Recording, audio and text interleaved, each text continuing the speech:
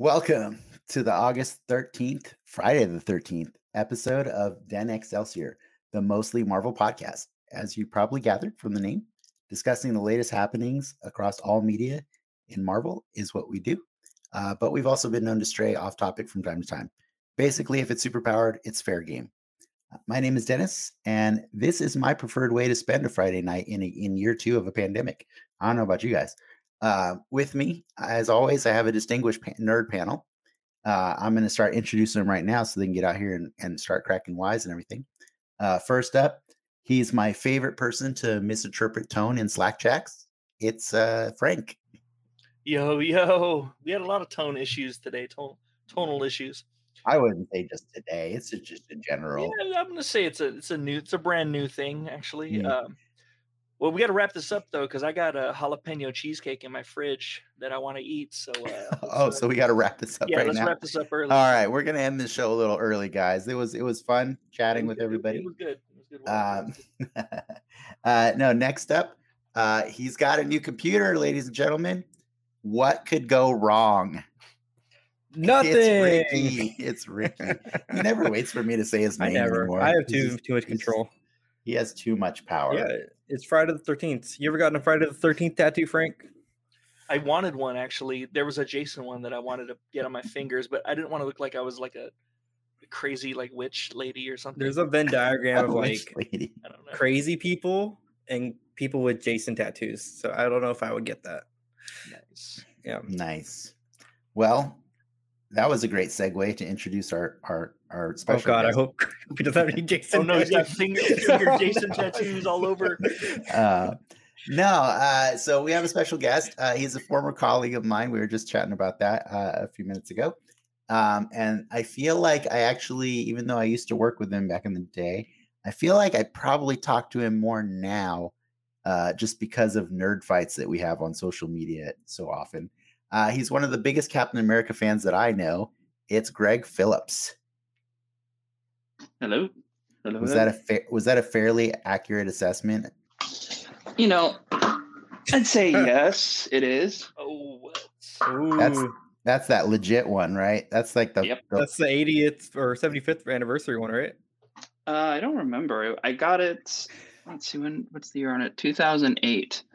Comes with a whole mounting thing, goes on the arm, and it's solid vibranium, right? I wish. Doesn't quite bounce off the walls like you'd expect. I mean, $200 only gets you so far these days. How many? Tell that to a home intruder. Yeah, true. How many terrorists have you killed with it? Not yet. I'm not the John Walker Captain America here. Oh, this is more the prim and proper. You're the not prim and proper, but yes. To be fair, that Captain America has probably killed a few terrorists too. True, and the MCU version has gotten a few killed. Has he? He'll grenade them, he'll shoot them. I would say disabled. He kills you with medical bills. Yeah, that's what he does. He does kill you with medical bills. That is pretty accurate. Well, I was also asking, is that accurate that you and I probably talk more now than we did back in the day? So mostly, yes. I'd say we worked together on a couple projects, and on that we were probably talking daily on those when we were hitting certain strides. That's fair. But since after that, outside of those, we didn't talk a whole lot at Sony other than like key events and such. Like we happen to be all getting together or for whatnot. Yeah. And then since then, yes, we'll pop up on Travis's or one of our feeds and just start firing off, arguing. Yes. Well, I like the frequency at which we receive, nerd media nowadays, because it allows it's definitely helped us get through a year and a half of. Is this a year and a half? Or we're about a year and a half into a pandemic, right? March. Depends on when you.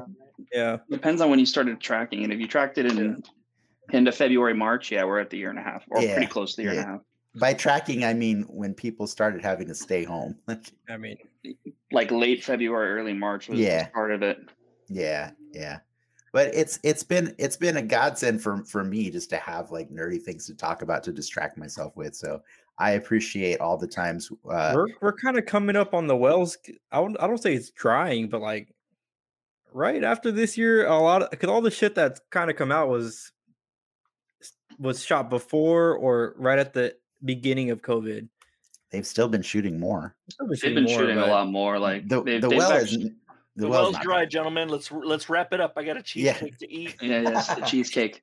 But no, like they've got all the Netflix shows. They've got, Marvel's had Strange, Spidey. Those all hit next year. You have, I think, Flash. You have hitting next year.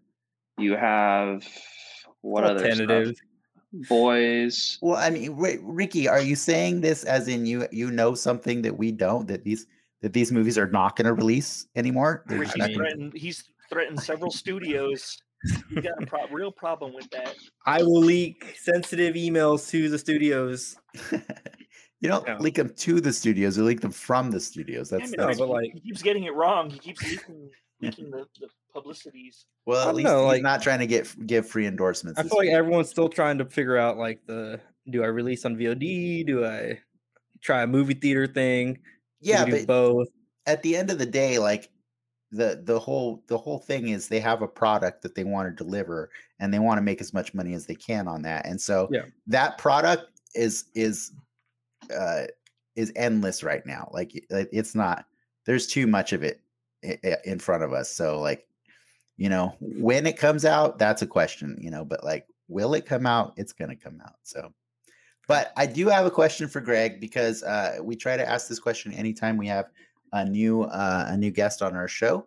And thank you so much for being on the show. But I want to know, and I know this you kind of already answered it a little bit just with the shield that you showed off. But what does Marvel mean to you? I'm getting massive interference. Is it the shield? Does the shield block 5G? Okay, now it's behaving. The vaccine might block 5Gs. I wasn't going to go near those jokes. Yeah, Ricky does the low-hanging fruit. Don't worry about it. Yeah, sure. Yeah, fair enough. Did you hear my question, by the way? I did not. It was like staticky for the last minute. I wanted to know, what does Marvel mean to you? Ooh, okay. Marvel mean to me. So I probably got my first comics around the time like X-Men 275 when Claremont was still on. And Marvel was like one of those things, was like a gateway and escape.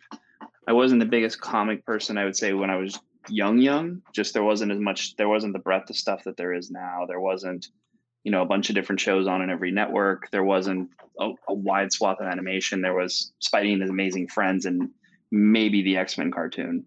And so it was just a gateway into a whole new type of storytelling, whole new type of sets of worlds.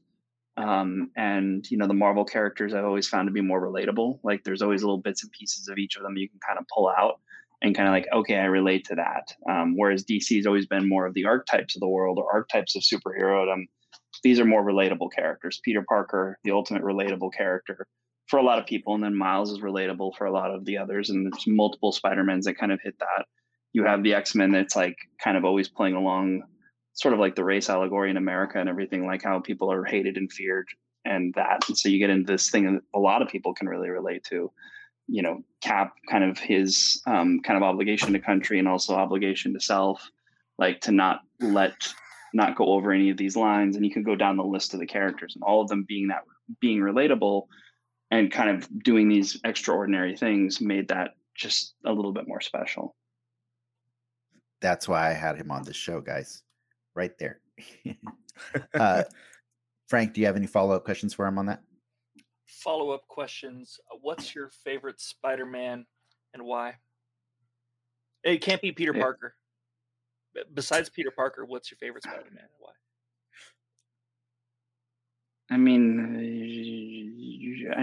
I'd probably stick to the Spider-Verse Miles. I thought that was a really well done character, and it did a good job of encapsulating the things that made the Peter Parker story interesting. He was a coming of age. He kind of had to learn how to be Spider-Man. He got dropped in the deep end, but he never really lost himself along the way. Beyond that, it's harder because there's more like different flavors of Peter that have been the more interesting, but there have been some good ones along the way. I'm also very proud, partial to the Superior Spider-Man, the Doc Ock Spidey. I thought the Dan Slott run on those books was great. He did truthfully, I thought his run kind of got a little bit, it kind of lost some steam after he wrapped that up, but that entire build up to Superior and the run of Superior leading up to Peter taking back over was just great. Yeah. Some of the best Spidey comics in the last 20, 30 years. Sure. Superior was definitely one of the last comics to make me laugh out loud while I was just sitting around reading it. It's some funny stuff for sure. I enjoyed when they brought it back from Superior, and Peter had to deal with the fallout where he lost his PhD, and he had to regain it. Yeah, that was really good. Yeah. To me, that's and it was just being a schlub. Well, yeah, it was just great seeing them build all that stuff up, and like everything in there was earned. Every beat across 5 years was something talked about somewhere in the 5-year run. It wasn't just automatically everything happens. It was earned. Everything that's Peter and went through, wins he got, losses he took. Well, I appreciate you giving us such an extensive answer on both questions. That's really awesome. I'm really excited for us to talk about the thing that we're all here to talk about, which is episode 1 of What If. But before we dive into that, we've got some news and rumors to discuss and a brief nerd appetizer on a topic relevant to today's main spotlight.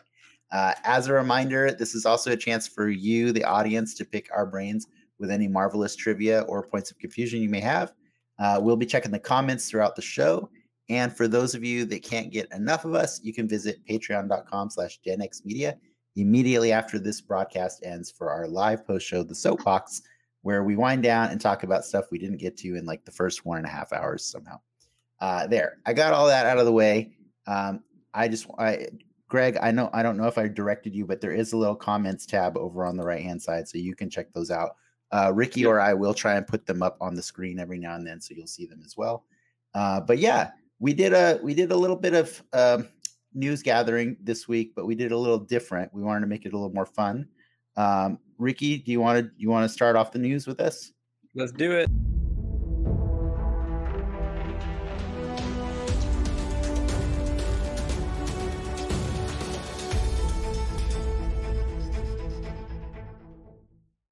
Alrighty. It feels like deja vu. Another week we're talking about Venom 2, Let There Be Carnage. Last week we got a trailer with a release date on it.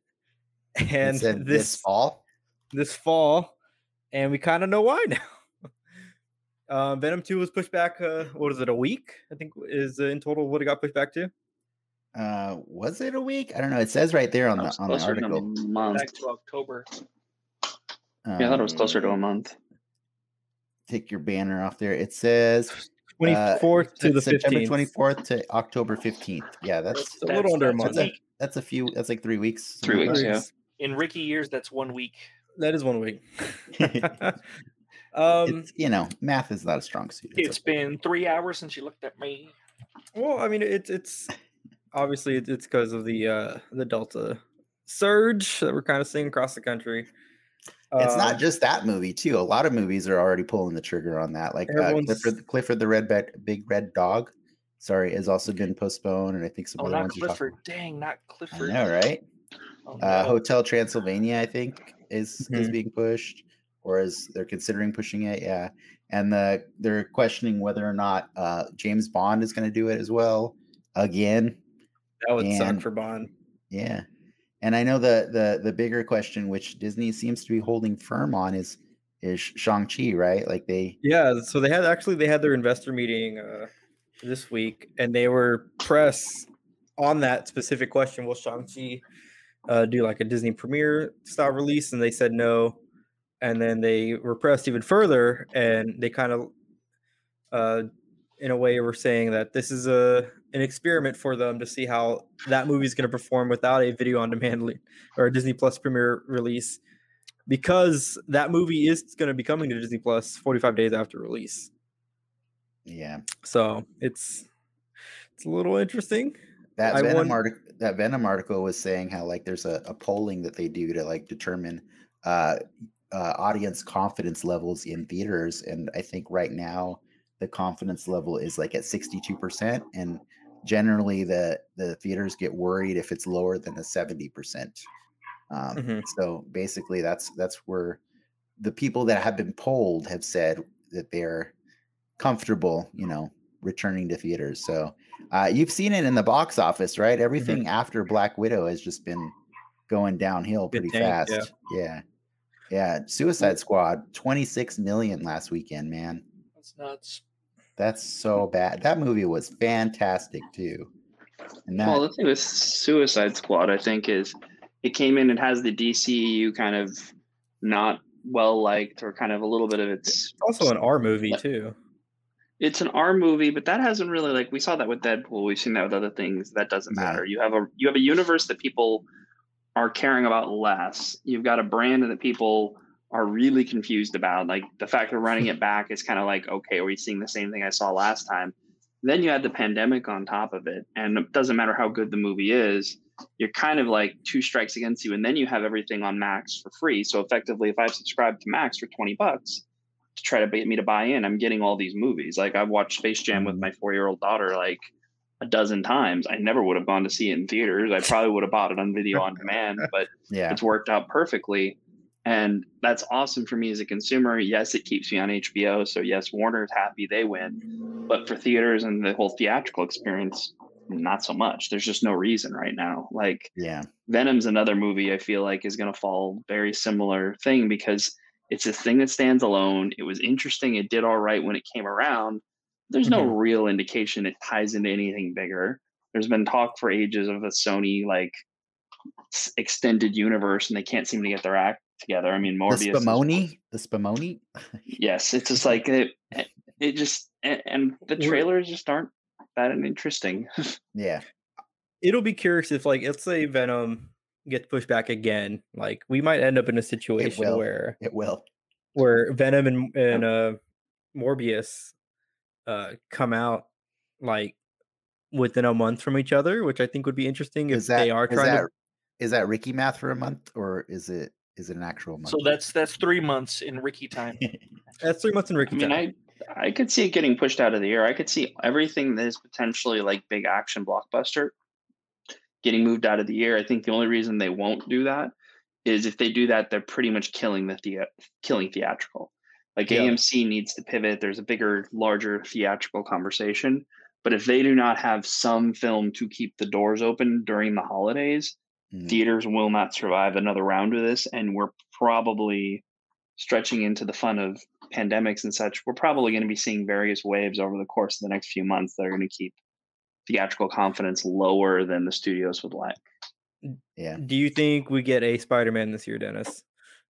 You're asking me? I'm asking you. I don't even care.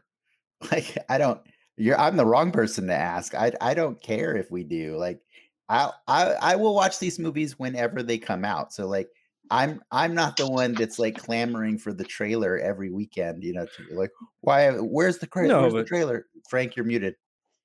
You had funny things to say. Ask me, Ricky, ask me. Would you think we get a Spider-Man this year, Frank? You're asking the wrong person. I don't care. You gotta go 3 for 3. You gotta ask Greg now. Greg. Well, I guess I care, but I think it's going to depend whether there's any pushes in the Marvel slate, because the Marvel story is so interconnected. Exactly. There's probably a reasonable bet that if they have to push Shang-Chi, they have to push Spidey, they have to push anything. Eternals whole slate move. Eternals is a weird one. Like, I feel like that one, if they push either of those two, then Spidey's probably getting pushed. The other thing to keep in mind is Sony will have a say in what happens with Spidey. It will not just be Disney. If things are going nutty in the winter, which some predictions say they will be, they'll probably move it out of the holiday just to try to maximize their box office. Well, or they'll make some crazy deal to like direct to video to like do a Disney Plus type thing. In regards to like the Disney stuff, I wonder how that ScarJo lawsuit. Like, I'd be curious if the contract structure for the Shang-Chi actors and the Eternals actors are tied to video or theatrical releases, I mean, the contract says you get 20 mil and that's it. Stop asking for more. That's all you get. I think there's a bigger Hollywood geopolitics going on, that they all see the writing on the wall that theatrical is no longer going to be tying everything to your theatrical box office in a world where theaters may not survive isn't the right way. Yeah. So I think you're seeing kind of a shift, and she's one of the power players that can make a push towards that shift of, hey, I want some of the streaming money. Yeah. I have no idea how that's going to play out. That's between all of them. I would say, I don't know. Like I said, I think the real curiosity to me is whether or not Disney tries to hold the date. And truthfully, with Shang-Chi, it's going to come down to, is China able to get its country back and going? Because it's got some provinces right now that are closed due to COVID. And they're banking on that thing doing huge numbers there because, I mean, it's built for that market. So if that market's not ready to go to theaters, that thing's getting pushed. And at that point, all bets are off. Yeah. It's when I say I don't care, by the way, I mean, like, I'll watch these movies, you know, because I enjoy them, but it doesn't matter to me when they come out. You know, like to me, I think lives matter more, you know, like I think I care more about like, let's get this thing out of the way. Let's get this COVID thing locked up. Like if we don't deserve Spider-Man because we still are going through this, then so be it. You know what I mean? Like that's like, it's just, I'm willing. I've sacrificed 2 Comic-Cons already, man. I can keep going. No, I mean, if anything, I think Disney will be fine because we're getting Hawkeye in the fall. You know, we can sustain a little bit longer with some drip feed stuff, but you know, at some point, I think next year you got to start. I feel like you got to start cutting losses. You know, not with like in terms of movies, but you're going to be running out of dates because now you're pushing in further and further into a schedule everything's gonna get moved. That's just how it's gonna work. This delay, Ricky, that it's gonna just squash the entire fanfare around superheroes? Because already I'm seeing a lot of people like not really interested in cape movies these days. You think it's gonna move back to westerns or something like that? I don't think it'll move back to westerns, but I think there will be something. There's always something that will be the popular thing, and who knows? You know, eventually. You know, something else will replace the superhero story. But you know, for right now, let's just enjoy it, you know, while we can. But I think it's a couple things. I think it's, yes, there's a little bit of apathy, like not apathy, but a little bit of like, okay, I've seen this. I don't necessarily want to be on the Marvel train. I don't want to do the DC thing. Yeah. But people are still excited for it. I mean, you saw that with Black Widow come out and pop a huge number in a pandemic. Even with the pandemic receding, you're still seeing these shows do huge streaming numbers. So they're still there. I think you're kind of getting a little vocal minority. Plus, when people can get back into society, this is going to be a key part of it. But to Ricky's point, I also think, yeah, you're going to hit a point where eventually you can't push these further, because if you're pushing the slate out too far, like say you make a movie that's supposed to like, let's say a hypothetical, you had a movie this year. Like what if they held Widow to next year? Well, at a certain point, what they've done in Widow, like won't hold up with newer movies. It'll also like jam the cars up on the Disney Plus. It'll jam the cars up on that. That's the one thing with Marvel's strategy, which is awesome, is much like the comics to have that continuing line of stories that all interconnect in some light ways. Yeah. Eventually your trains are going to get backed up and then you're completely screwed. You're either dumping everything out there or not. So sooner or later, those things are going to probably have to go, but I don't think we're anywhere close to that yet. Yeah. Well, speaking of beloved superhero movies, this is Frank's piece of news right here. New story brought by Frank. Hey, Danny DeVito is going to be writing for Batman 89. Not for Batman 89. No. The comic, right? Isn't no, not for Batman 89. Damn it, Ricky. I butchered. I checked my notes. No, he's writing for a special comic called I think DC or Gotham City Villains. Gotham City Villains Anniversary. And it's a bunch of collected stories about the different villains. And so he's doing a one-shot story in there about the Penguin. I enjoy that everyone but me is talking about this. That's great. Yeah, Frank, you tell us more. Let's get everyone hyped about it. No, I like it. I like the hype. I think it's super cool. I think it's hilarious, and I think it's one of those things where like you have to reach Danny DeVito's status to just be asked to just, hey, do you want to write this? Because like we don't know what your writing credentials for comics are, but like, would you please write this story? You know, well, I mean, they gave writing credit to Richard Donner for that Last Son 5-issue series that he did with Jeff Johns, and other non-comic book, like Kevin Smith has written an amazing story called Batman: The Widening Gear. This is a By difference amazing, I between mean Richard not very Donner, good. Kevin Smith, and Danny DeVito. Yeah, but Danny DeVito's been like this lasting entity in Hollywood who's That's gone true. from like a show called Taxi and like to become like some weird like offshoot comedian, you know, like in Twins or taking weird roles like the Penguin and stuff like that, and Yeah. then going from all that and being in Matilda and Beloved in Matilda, and then going to like was it Sunny. yeah, it's Sunny. Always Sunny in Philadelphia, yes, and doing weird stuff, going full frontal hanging But jaw. he doesn't write any of those, Frank. That's what I'm saying. Yeah, but I'm saying to me this sounds like when you give a celebrity an honorary degree.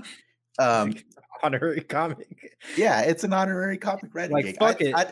I don't think DeVito? I don't think it's a bad idea. I think it's a bonkers idea, and I'm down to read it. yeah, but like Well- even William Shatner has written Star Trek novels Yeah, and fair. transitioned into Star Trek comics. That's And fair. you Were don't they think good? of Were they William good? Were they good? I'm not going to comment on that. That's not the point here. The point is they've written more novels and comics than I have.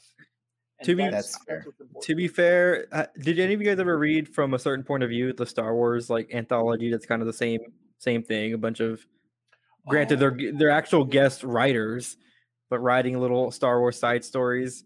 That's right. And I love them. Like they're so great. If you ever listen to the audiobooks, they're all like scripted too. It's read by Will Wheaton, right? Isn't it? Am I correct? Each audiobook or each little story of like the 20 stories are narrated by different people. Wait, Like Nathan Fillion has one. Will Wheaton wormed his way into the Star Wars universe too? I mean, I'm not going to call him a worm. He wormed his way. He did the worm. What did DeVito do to get himself into this thing? He played the fucking Penguin, and he's writing a. His lawyer's like, Good "Hey, story. take 10 grand." All right, or his agent. Greg, what's your thought on this one before we move on to another one? Yeah, I kind of agree. This feels like a token thing. This feels like they're playing up on Batman nostalgia. They're hitting the kind of, okay, we're talking about all this stuff. The Tim Burton stuff's being talked about a bit. You're seeing some of this come back in The Flash. Why not bring DeVito in? He's well loved. You'll get something out of it. You'll get a couple news clicks, and that's all it needs to be. Yeah. Agreed. All he has to say is that's- like say his Penguin lines. The first bubble in that story is going to be wah wah wah wah. First bubble I'm hoping is like I played this city like a harp from hell. I've actually never seen Batman Returns. What? Oh, You're not missing. Oh. anything. I've never seen it in third. It I've would seen the probably be- ending where they carry him off. I think it'd be Spoilers hard to go back to it. I mean, I just watched Batman '89 for the first time last year, and that Did you was like it? I liked it. It was fun for what it was, but it's definitely like comical. Like I can never get over the fact that like that was a serious movie. after Was- one day after the Joker became the Joker, he has merch for his goons and a logo. Like it's just so hilarious. Like, Back in the day, those T-shirt companies worked pretty well. Sorry. They worked really fast. He also got Prince to write an album for him too. right? Like I want to see that movie where the Joker goes to Kinko's and gets some shirts printed, has a phone call with Prince. He went to T Fury and got. You'd be surprised how fast they can work when you've got a fish pointed to your head. You know, you don't know your limits until you're in that situation. Oh man. All right. Greg, it's up. It's your turn. You got some news for us. I like this one a lot. The Substack, yes. Yeah. So news broke earlier this week that Substack has been working with Nick Spencer, who's current writer on Spider-Man, and a bunch of other top name comic creators, including Jonathan Hickman, James Trayon, and a bunch of others. And I'm spacing on all the names just because I'm bad with names, to work on original comics for Substack that effectively turns them into an image competitor. But it also is a way for Substack to try to take a swing at growing their newsletter audience in a different fashion. So it's kind of a win for creators. It's a win for Substack. And it's interesting. You see some stuff popping up where people are getting annoyed because Substack allows people on of any opinion, and that can get into a gnarly point of view. But you also just have people that are like, I don't know what this means. Like, is this going to be cool? Is this not going to be cool? You had artists getting annoyed that they weren't getting solicited first instead of just all writers, because it's very much a writer-driven line. So it's interesting. It feels like it's one of those things that could be a really big thing. The other interesting point is that our creatives will get to keep their movie rights and keep their merchandising rights. So they're keeping all the stuff that could potentially monetize huge down the road. Substack is getting to keep a chunk of the change after a certain point in time. So there's money to be made for both sides. And for Substack, it's just trying to grow their brand. For these folks, it's an attempt to kind of do image without maybe the print cost per se. I'm curious. I don't know which way this will go. Saladin Ahmed, Jonathan Hickman, Molly Ostertag, Scott Snyder, and James Tinian the fourth, with other writers. And some of them are saying, they're just going to do this exclusively. Tinian, he won an Eisner for his work on DC's Batman, and he was offered a 3-year renewal contract, and he turned it down because he feels he can make more money selling his own creative stuff on this platform, and owning it. You know what I mean? He gets to own everything.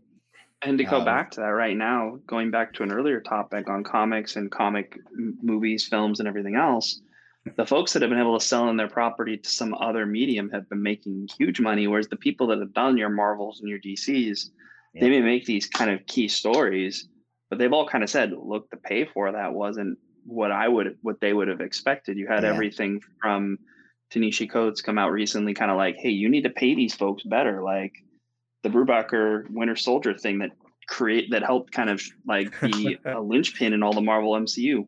Yeah. The dude has made it very clear, while he holds no grudges with any individual, he didn't feel like he got properly compensated. And I don't know what his compensation. He turned down the check, actually. For the $5,000 check? He didn't take the check. We talked about that during Falcon and the Winter Soldier about Brubaker coming out about that and saying I missed that he actually chose to not take the money so that he could maintain the right to complain about it till the end of his life. But he was really frustrated. He was really frustrated to know that, like, at this point in his career, after he's created characters like the Winter Soldier and stuff, that he still has to worry about when he dies, how he's going to provide, for his family and stuff like that. Like you would think that somebody who is famous for creating these characters or these epic storylines would just be set, but that's the way it is. You make contracts with these giant companies and you give away you sell away the rights. Yeah, for sure. You want to play with Captain America. At the end of the day, that's not your baby, It's not your baby. Yeah. And even Bucky's not his baby, but the Winter Soldier is his baby. Mm-hmm. Yeah. For sure. And to be fair, like on the other side of this, yes, he could have stayed. He could have kept writing the character. You do, if you sell enough, you do make residuals. There are some writers like Dan Slott and others that actually make very, very good money off writing just 1 or 2 books because they're so high selling and such. But it's such a trade-off, and that made a lot more sense before the Hollywood and other medium implosion of comic properties. Now that is such a big deal, you're seeing a lot of these folks, especially these folks that built up their name around the Marvel and DC space, flip it and go into other mediums with their own creatives, like Netflix deals. Look at Mark Miller. He sold off his entire company, made a huge amount of money, and is able to now pump out a bunch of different shows tied to that. You have things like, what was it? The Umbrella Academy, a thing you never would have heard of, one of the better shows on Netflix. And now they're going into the 3rd season. And that was just a really kind of low, like kind of off in the corner, never knew about it thing. And all of a sudden it's like, oh, this is a thing that like the world now cares about. So it's hard to say that. Oh, so is it too dissimilar from like the MCU? You get a no-name actor, no-name director, you give them the shittiest of contracts, they go make a $1 billion superhero movie, and then they have, an open invitation to any audition that they want to do for the next 10 years of their lives. It's like, if you're a writer, you do a stint for a major superhero, and then you can go sell your own thing 5-10 years later. Is it? Yeah. Well, does that have value? Yeah. Usually these writers and stuff, they get the opportunity to go and sell their own stuff because they have an established following from the big named comics that they do. You know what I mean? Yeah. So like that's Brubaker said that too. He got all these fans and now he's off doing his own stuff because of that, you know? So yeah. So I mean, I think that's a great point. Like you can build up your name in the mainstream stuff. You build it up on these characters running these great runs, and then you can turn around down the road and then make your own thing. And again, the Mark Miller thing's a great example. He built it up on these huge Marvel runs that then turned around and he made his own company, made his own IPs, made a ton of money with him and his co-creators, sold it to Netflix, made even more money. Like, yeah. And you're seeing more and more of those stories pop up. Yeah. Yeah. I like the McFarlane, right? He spun off his own thing, and now he's making yeah. toys, and now he's making toys for DC. Like, well, and the thing is his toy empire, and then he turned around and Spawn's now the new #1 of Spawn, King Spawn. He says is selling something like 400,000, 500,000 units, which puts it in a top 10 comic in the last decade. I'm sure there's fuzzy math in there somewhere, like how they're counting covers and everything else. Definitely but fuzzy math. But there's still something to be said for to get that kind of thing out of Spawn to where he feels like he's comfortably making money. I mean, that's kind of amazing. He's actually probably the last of the original Image 7 that could say that. Yeah. I mean, other than Jim Lee, who's the president of DC. But Jim Lee kind of flipped his thing in a whole totally different light in that and to be fair, Jay, actually, you're right, because he sold it to DC. He was able to sell his baby off to DC and then go back and work with the mothership. So yeah, you're right. Yeah. All right. It's my turn. Yep. I think you guys know what I'm going to talk about. If I have my choice of news, it's my turn. My addiction. It's a Marvel Legend roundup. That's what Ricky's chosen to call it. I didn't bombard you guys this week with the usual, here's all the links to all the things, because I don't know. I feel like that's excessive, and I kind of like to surprise you maybe a little bit. But yeah, there's a new wave of Fantastic Four figures that was announced this week for Marvel Legends, and I broke down each one has its own little picture, so you can go through the slides if you want, Ricky. Yeah. But yeah, it's a wave of 6 that are on a retro card backs to make it look like the old school Toy Biz, like 1990s, based on the cartoon that was the Marvel Action Hour. But yeah, you got a Reed Richards, you got a Sue, and they're both in. I wouldn't say it's not their original costumes, but it's the iconic like Greg, is this like 80s and 90s costumes pretty much? Yeah, this is like the 80s, 90s run comic costume. I don't think those were. I'm trying to remember who the main writer would have been at that time. Not Mark Waid. You got Human Torch with his Jack Kirby little lines. The Kirby lines, yeah. The Kirby lines, yeah. I like his like forearms too. The little flames on there is really cool. Oh yeah, there's extra fire effects. Frank, what do you think of this thing? What about him? You want to talk about the orange dong? He does have new sculpted undies that are shorter. The previous thing figures had shorts, and this one actually has Speedos on. Skies out, thighs out. Skies out, thighs out. I've never heard that one before. He actually comes with 2 heads, one without teeth and one with teeth. They wanted to satisfy both groups of fans that some people think the thing should not have actual teeth because his mouth should be rock also. So they did 2 versions of that. And then for the first time ever in the Marvel Legends line, it is Psycho Man. They have never made a Psycho Man figure. Whoa, where'd you go there? Yeah, he's a pretty cool looking figure. Frank, what do you know about Psycho Man? Yeah, tell me about Psycho Man. I don't know anything about Psycho Man. Greg, what do you know about Psycho Man? I am completely spacing on my Fantastic Four villains. I know him. I've read some stories with him. I know his powers are somewhat mental based, and I do not remember the ins and outs. Yeah, I think bootleg Kang. No. I like that. That's a good name for him. We lost Frank. We will move on. We lost the original Psycho Man. I promise to find a way to provide more information on that later.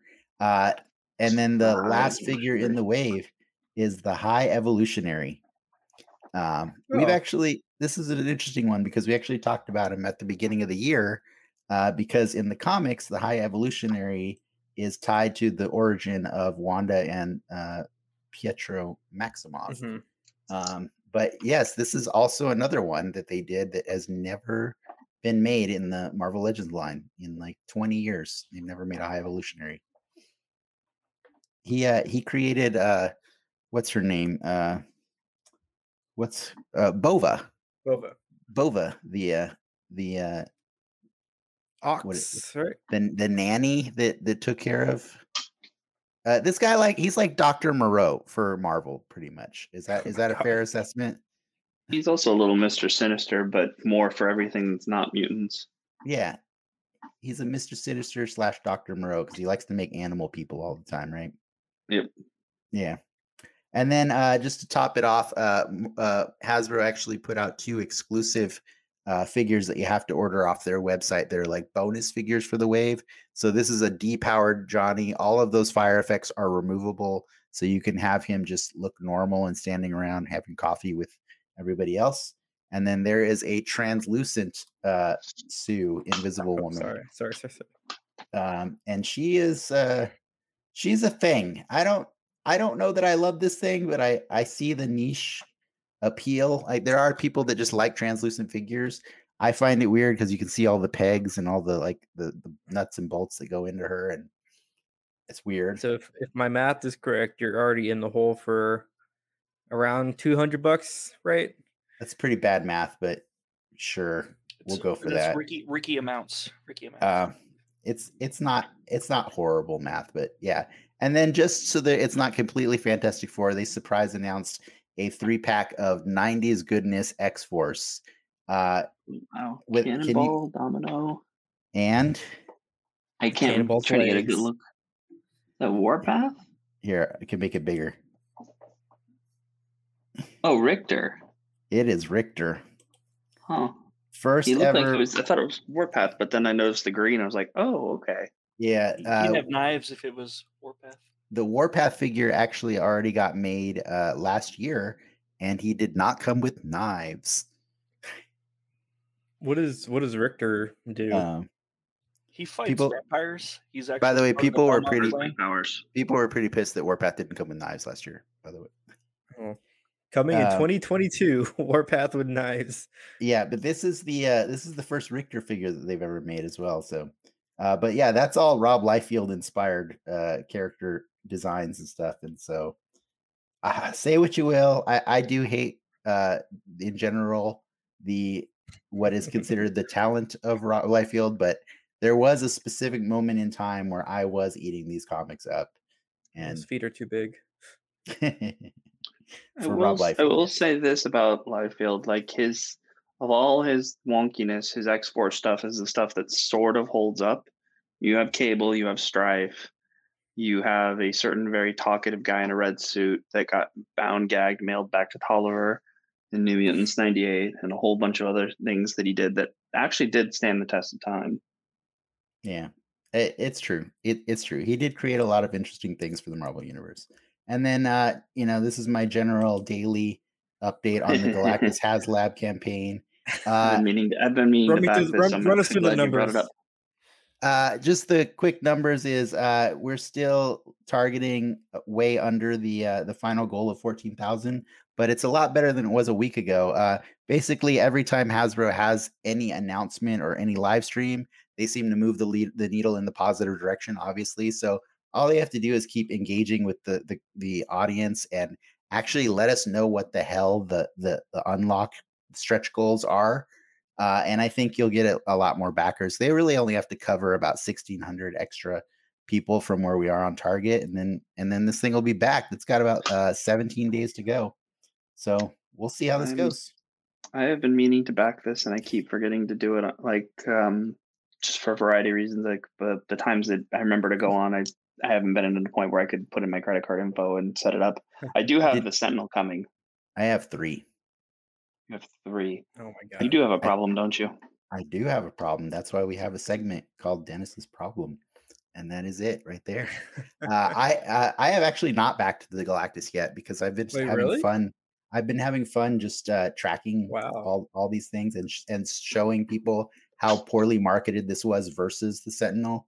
And so it's something fun for me. I'm hoping maybe like at the end, right at the wire, I'll be like, oh, there, I saved your asses and I backed it, but it's probably not For gonna be, for the it's first probably time not in my gonna be. life, I have an actual like sizable desk at work. So I big mean, enough for a Galactus. there's a spot for a Galactus there. But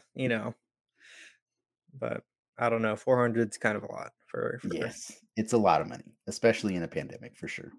yeah. All right, I think that's all the news. There is just as always, we do have the comics for the new Marvel comics for the week.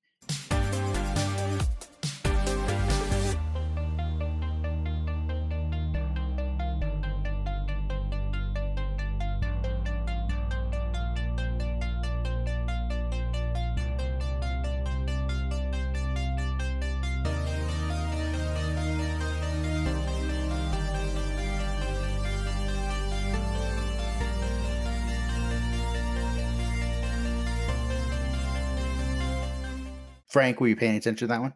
Nope. Okay, that's Whoa. Not in the That's all slightest.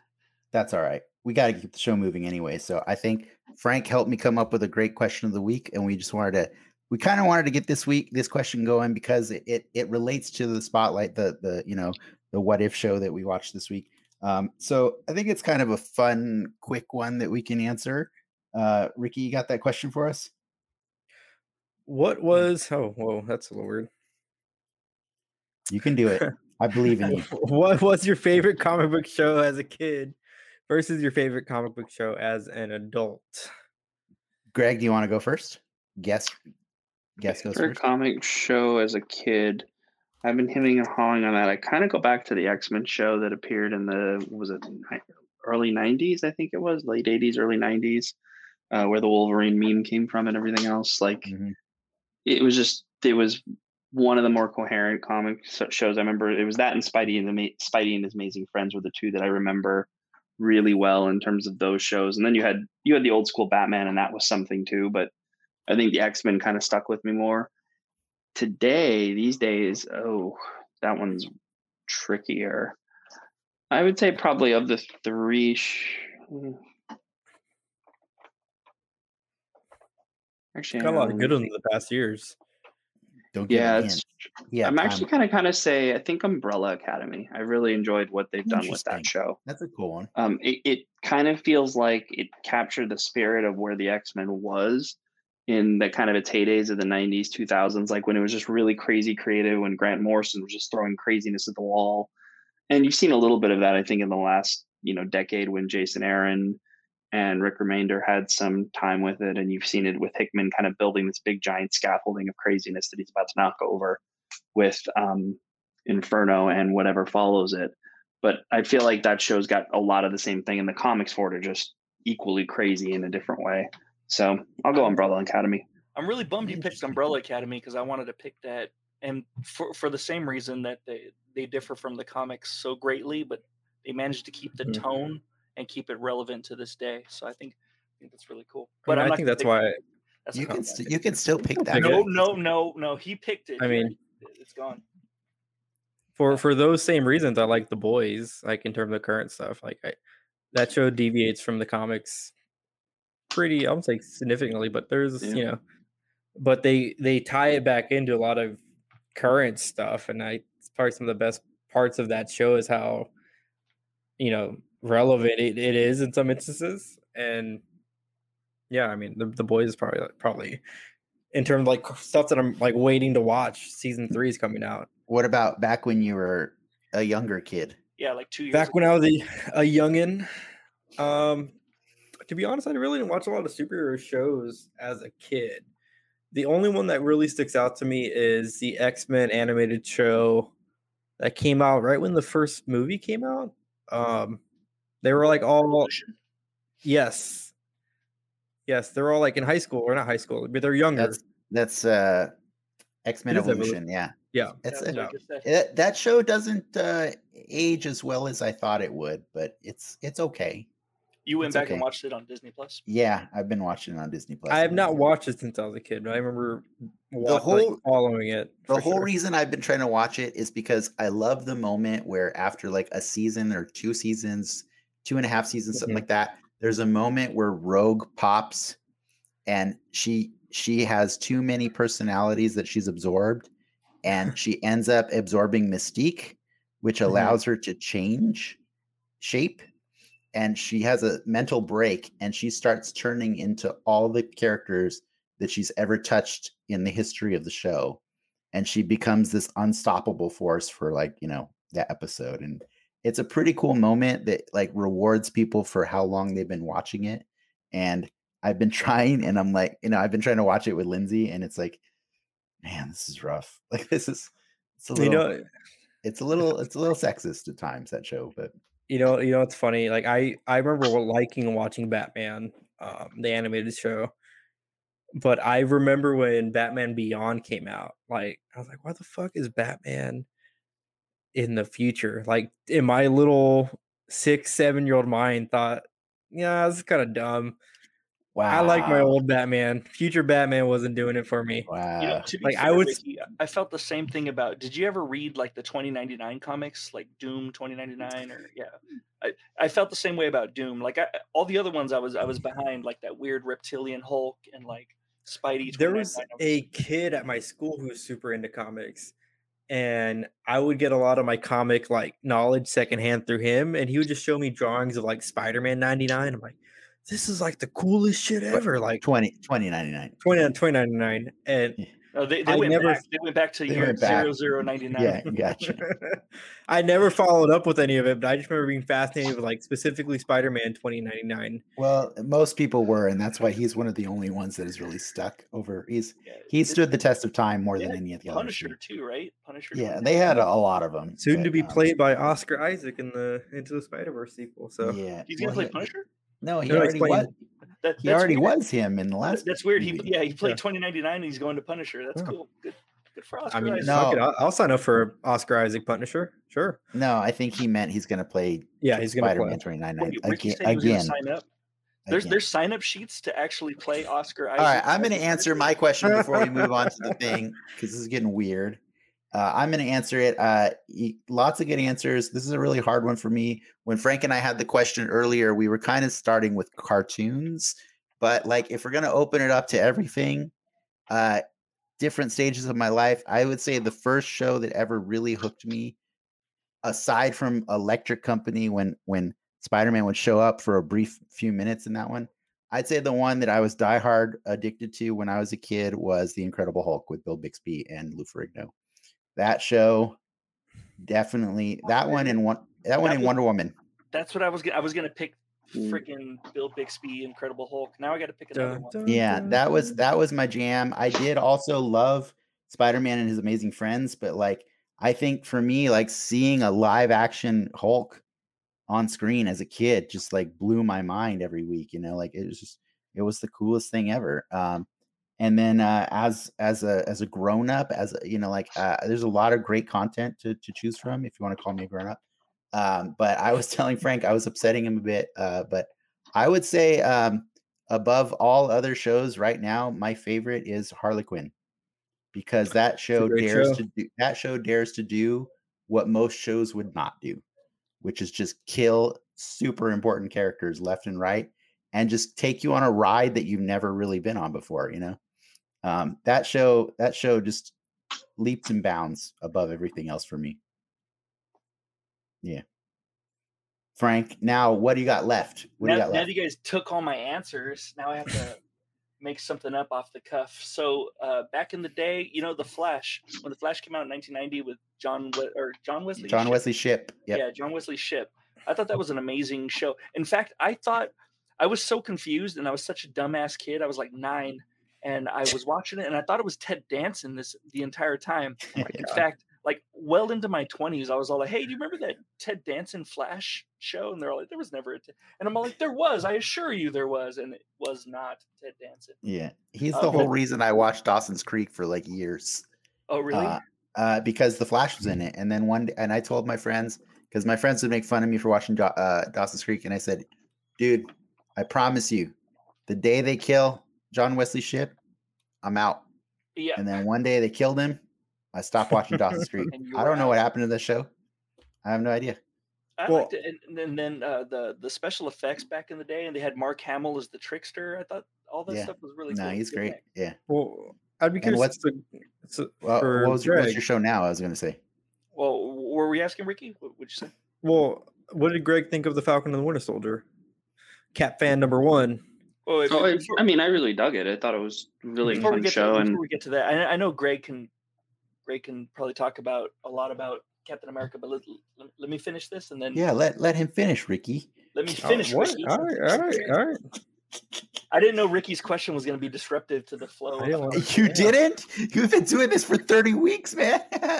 In Ricky time, that is 6 years. That is 16 years. Oh, Answer your question. Answer your question. Yes. I was going to say Doom Patrol, and I think that's a fantastic show. It is. But I'm gonna go with Gotham because I think that's a crazier answer. I think, and that's a hotter take. That is a hot take. Gotham dares to be ridiculous. Like it is the most ridiculous Batman show. It is like the Muppet Babies of Batman, but it's also like a combination of like all those day glow effects that were in Batman Forever. The whole they carved their own little space, and they're like, "This is us. This is our Batman universe. Deal with it." Now I'll watch it because you described it as the Muppet Babies of Batman, and I've never heard that take. I'll give it another shot. I'll give it another shot now. It is insane what they do with it, and every time you think they're like, "Oh, it's going like the standard formula. This guy's obviously going to be this guy." He doesn't. They do not do that. They subvert. But he has a twin. Yeah, exactly. They subvert your expectations in the funniest way possible, and nobody's there taking it serious. And it's just a good time if you don't take it too serious. It sounds like you won't let us have Batman? Well, fine. We'll just fuck up our like. Yeah, here's the gray ghost, bitches. Yeah. Later. All right. I do want to hear Greg's answer, but I almost feel like that's worthy of the soapbox because we didn't bring Greg here to talk about Falcon and the Winter Soldier. We brought him here to talk about What If, the first episode. So we should probably do that and then follow up on all the other things that we want to talk about. What if Greg forgets his answer though? Like I was talking about. I don't think he's going to forget his answer. I think he's got it. I think he's got it locked in there. All right. Yeah. Let's. You want to take that risk, Dennis? You might have to play the video. Let's do the thing that we said we were going to do.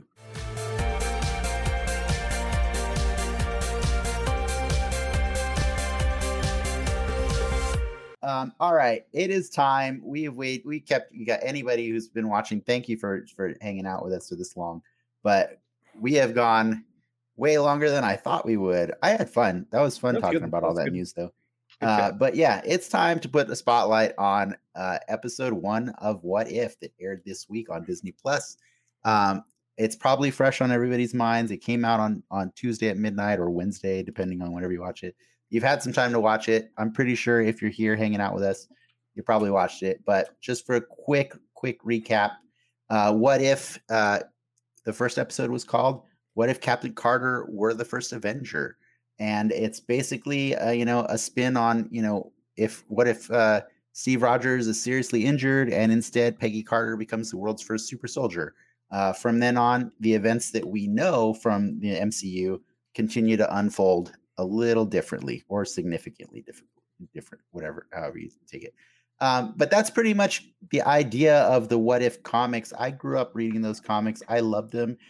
They were something that was like a gateway for me because even if I hadn't read like the 30 or 20 some years of history of a comic, I could go read a What If and just pick it up and be like, oh, that's a cool, interesting story, because they kind of make you aware of what the correct story is first before they tell you, here's this weird, trippy one. So I don't know, like I'm assuming Greg and Frank, you also used to read those comics as well, or still do? Yeah, still love them. I think I like the Civil War one. That was a big heart wrencher, I think, for me. Came out in 2008, 2007, something like that. Yeah, and Greg? Yeah, so What Ifs, like they've come and gone over the last 30 years. There's been some runs of them were great, some runs of them where I've been like, it could be better. Yeah. Offhand, I'm not placing any like super memorable ones, but it was always usually like, what if this major story went a different way? What if the villain won this story? Like, what if, this character had this person's powers? And then you'd go kind of down this what if rabbit hole, literally what if rabbit hole. And what I think makes it interesting now is at the end of Loki, Marvel kicked the door open to a Marvel multiverse. And this is opening the door to something that can now sit within kind of it's what if, but it's also what if, and it kind of it can play in the wider Marvel tapestry, which is a bit different because what ifs in the past have always been hypothetical. That is it. What if? Yeah. Like, we're not doing that multiverse crossover thing here. That door in theory is open, even if Marvel hasn't said it is. Well, yeah, they actually have said it is. They said it's canon. What if characters in the past have come over, have crossed the threshold into? Yeah. Yeah, they've had a few. Yeah, but they've had a few that were so successful, right? Yeah. Yeah. Can you name any? I can't remember which ones. Spider Girl. May was Parker, it Spider? I think it's May was. Mayday. Yeah. Mayday Parker. Yeah. Right. That was. Right. She's probably hers was interesting because she didn't really cross over into canon at first.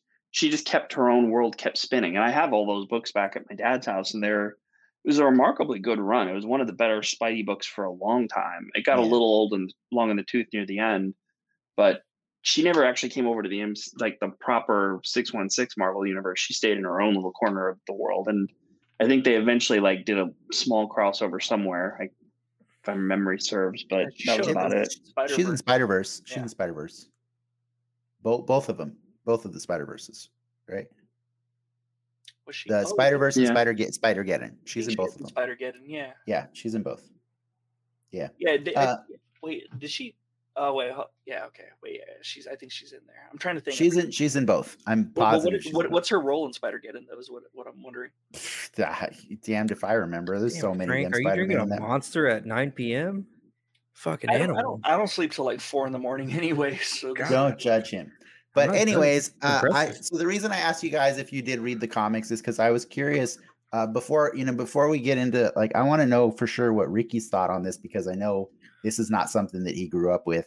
But I'm curious, how close to the source material did this episode hit for you?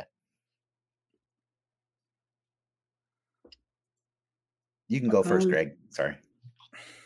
In terms of the source material of What If comics, I felt it hit the vein of that pretty nicely. In terms of the source material of, Captain America, the First Avenger, I thought it was mostly in line. I thought there were a couple of things that felt a little bit didn't quite line up, but by and large, I thought it lined up reasonably well, and it twisted fate in the way I would have expected the comic to twist fate. If the comic had done this story, had taken all these pieces without knowing anything about the film, I think they would have landed in a similar spot on the big character beats. Some of the specific action, probably not. It's a pretty good assessment right there. Well, how do you know that's a good assessment? That's what I feel.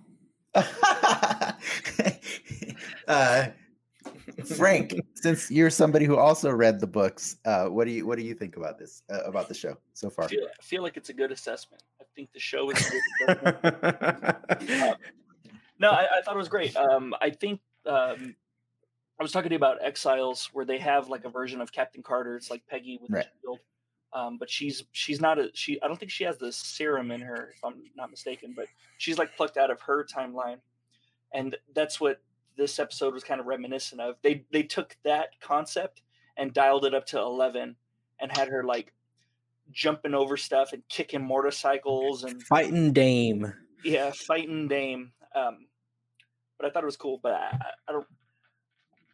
I don't think. I thought it was good. I think she's supposed to be the flagship hero of What If. I've heard something about there being some kind of overarching story. Yeah, so that's what I was curious about. What if you guys know about that, or if you saw this as the pure anthology that it so far it's presented itself as. I hope that it does that it remains like an anthology, and then we think oh man, it's going to be an anthology, everything's different, and then last couple episodes, boom, they pull out a What If Endgame, and pull out. Oh, that's totally on the cards. That's in the trailer. But even go further than that and put in an animated Sylvie, an animated Loki, maybe Wanda or the White Oh, I Vision. mean, I say go further and put a Captain Carter in the movies. Okay, Yeah, I'd be cool with that. Like they could do the Peter Jackson Hobbit thing with her, except in reverse. So I don't know I don't know how many of you guys have seen this, but this was in the trailer. Yeah, they showed that. And looks so like Captain Carter that talking with Ian. with Ian. No, that's I strange. see. Yeah, so that so as far as I know, the Doctor Strange centric episode of What If is supposed to be the 9th episode of the season. So from what I've seen in interviews and stuff, their plan actually is to present it as an anthology, but also do an somewhat of an interconnective story in which they want Peggy to be the anchor that we relate to and that we can come back to every now and then. So if this show is planned to have a second season already, and they do want to at least once every season come back and revisit Peggy. So that is in essence different already from what If normally does. But I don't know that I dislike that because I think in general the MCU has been doing things slightly different than what the comics do all the time, right? So why not? Why not do something more meaningful with What If? And then I know probably should have warned people, but I mean at this point, spoilers, right? Like this is not in this episode, the thing I just showed you. So this is from the trailer, so we haven't spoiled that. But we will be spoiling the episode if you haven't seen it. But just before I get into the rest of the episode slides, there is this promotional material that also has been leaked that has gone out to different vendors and stuff. And this to me suggests that there actually is going to be something because you guys, we all know, I mean, Ricky doesn't necessarily, but the rest of us know the Watcher Uatu as this awesome character that is supposed to only show up and observe the biggest moments in the Marvel universe, right? But the reality is like usually the fun of Uatu is like he does the exact opposite of that, right? Like every time something is really big that threatens the fate of the galaxy, he does the exact opposite of what he's supposed to do, and he actually intervenes. So the implication is that he might be assembling a group of people from different multiverses. And like Ricky said, I would love to see if they actually translate this into the live action. But I mean, how much of this did you know going into this? Me? Yeah, sure, you or any of you. I mean, yeah, I follow spoiler stuff pretty heavy, so I was pretty in tune to what it seems like the direction they're going with this. I'd just be curious and see how they follow through. You know, I think it would just be a shame to see this stuff be isolated to its own animated universe. I would like I hate saying like it legitimizes it, but like it would be a really neat feat for them to pull off, like transition this back into the live action stuff, like for sure. Not necessarily. I don't think we'll get like a multiverse team up movie for obvious reasons, like with the ScarJo stuff and the T'Challa situation. Like it's it's just not a feasible possibility. But to see like a Captain Carter or should bring back Gamora, some other evil Gamora or whatever. I think it was in the trailer. That'd be kind of cool. What what hit the most? Like Greg, you were mentioning earlier that there was some stuff that kind of you didn't like about the action. Like what was that you were thinking of specifically? So the things, by and large, I really dug this. I thought they did a great job. I thought they played up Peggy Carter as like a perfect person to jump into this. Really embraced having the super soldier serum, being Cap, being the hero, kind of throwing up a middle finger to everyone that said as a woman she couldn't do any of those things. I did find it a little funny when she was overly reckless. She was not a character that was reckless. She was a character that'd be aggressive. She was a character, but she was always calculated. So like when she takes the shield and runs towards a Jeep, and then afterwards, like, I didn't know that was going to work. Like, she's not going to do that. She would have thrown the shield. She would have used the shield to cut it. She wouldn't have battering rammed a thing and not known if she could take the hit. That's just not in her character. She didn't actually say, I didn't know I could do this. She said that was brilliant. Like she actually said, I believe it was more like, I didn't know if that would work. I mean, and I just remember as soon as I heard that, it was like, wait, what? In regards to that scene, it was just a little odd to me. Like she's essentially talking to herself. It's not just like a calm.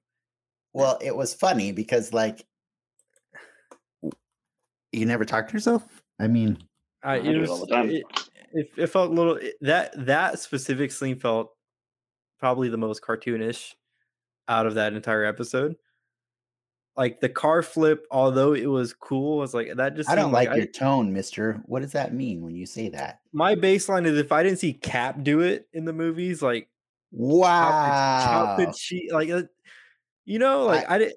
Has Cap ever flipped a truck like that? You know what? I think you just stumbled upon one of my favorite things about this episode. You are associating them as equal in strength, but if you're remembering correctly, Cap is a scrawny little dude with like a lot of health problems when he gets the serum. Peggy is a physically fit human being. She's a fighter. And she's she knows how to fight. I got the impression that she is significantly stronger than Cap because of those reasons. Did you get that, Frank? I did. That's why I think she looks bigger than Cap, actually. She's huge. And she's huge. And I'm totally okay with it. I'm totally okay for her to be like on like a She-Hulk level because, like you said, she was already physically fit and trained in the military. Yeah. Whereas Cap is just like a little boy. Like think about this, Ricky. Like, could the Peggy Carter that car flip just made no goddamn sense? What the hell? You again? We're talking about a vibranium shield in the mix here, though. So like, yeah, like I kind of took it as, you know, Red Skull had the super soldier serum and he was not stronger than Cap, and he was also military fit. So I took it as she's the same strength level, but she knows how to fight. She knows how to do things. Like you watch her doing a lot of the moves. They're things Cap never embraced until, you know, he got a lot of training. Like at first he was very vanilla, very basic because that's what he knew.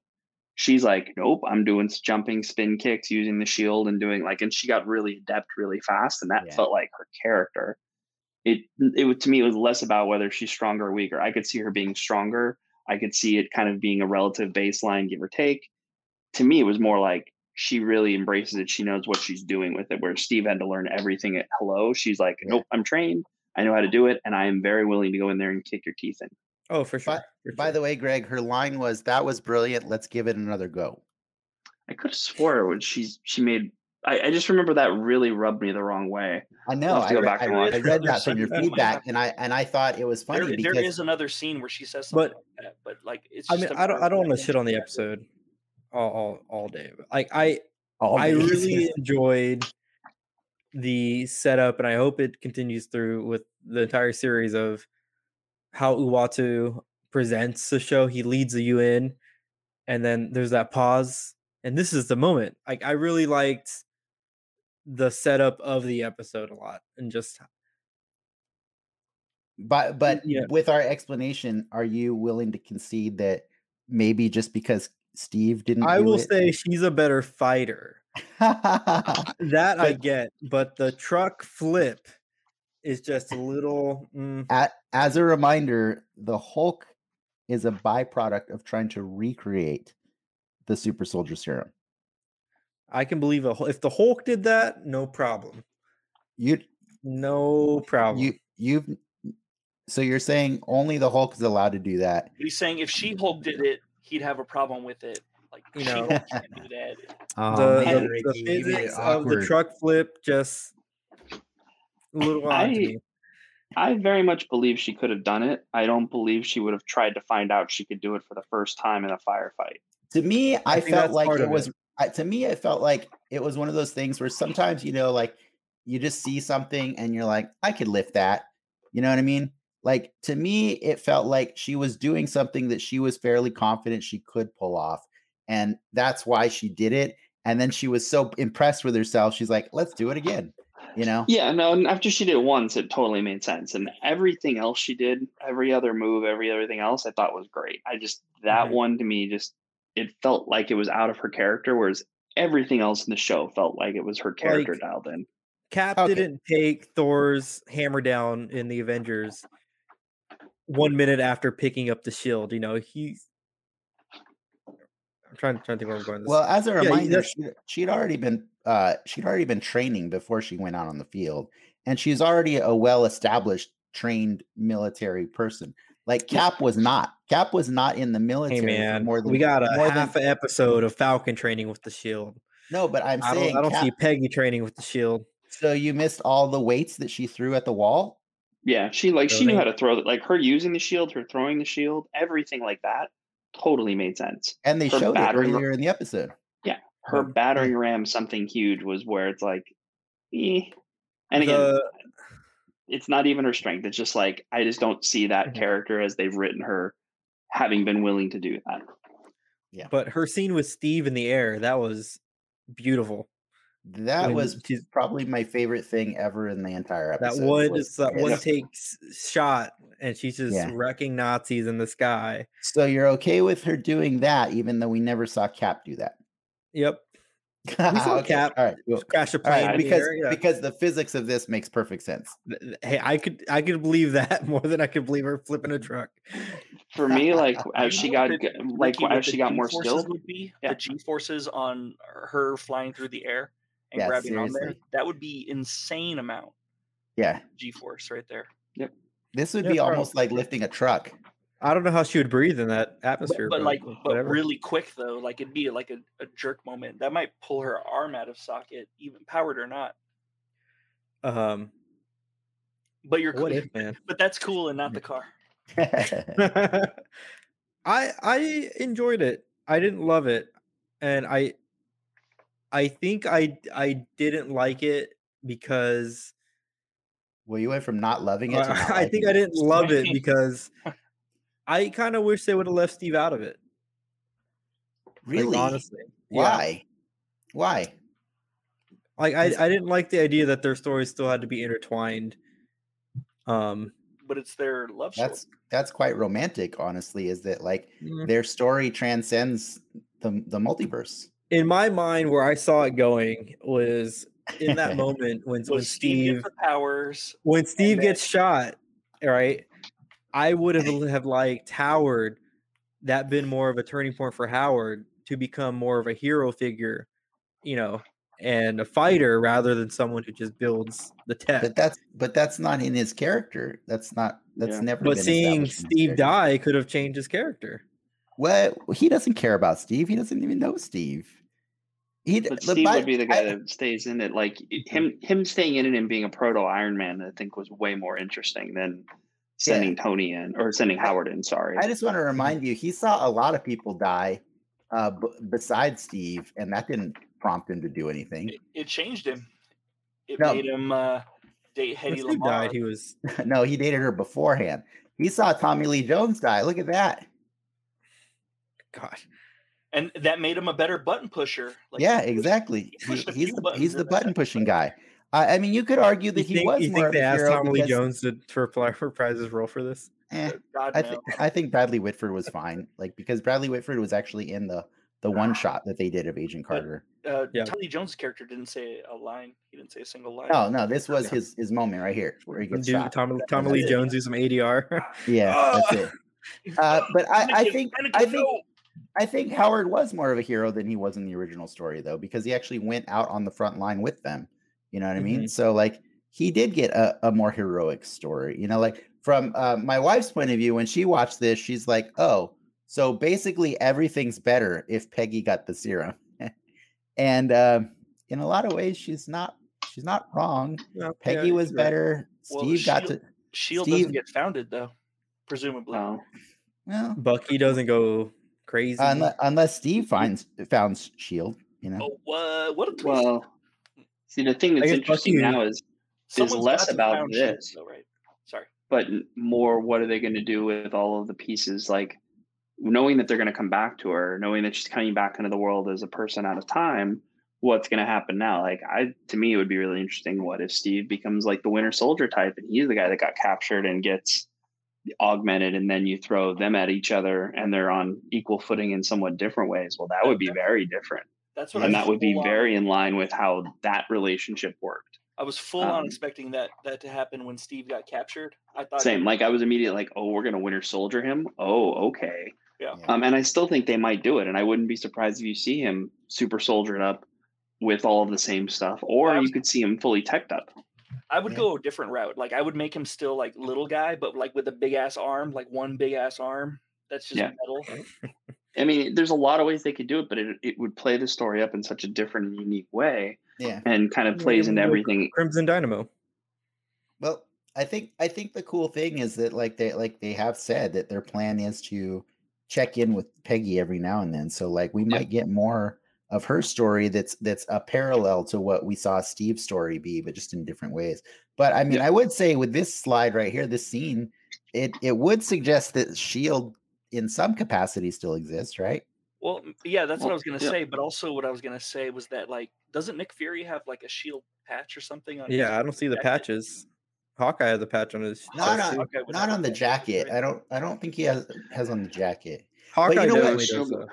Yeah, S.H.I.E.L.D. was kind of below ground until after the first Avengers, and then after that, S.H.I.E.L.D. became a bigger deal. Like that's true. They were kind of a total behind the scenes player, and that was their coming out party.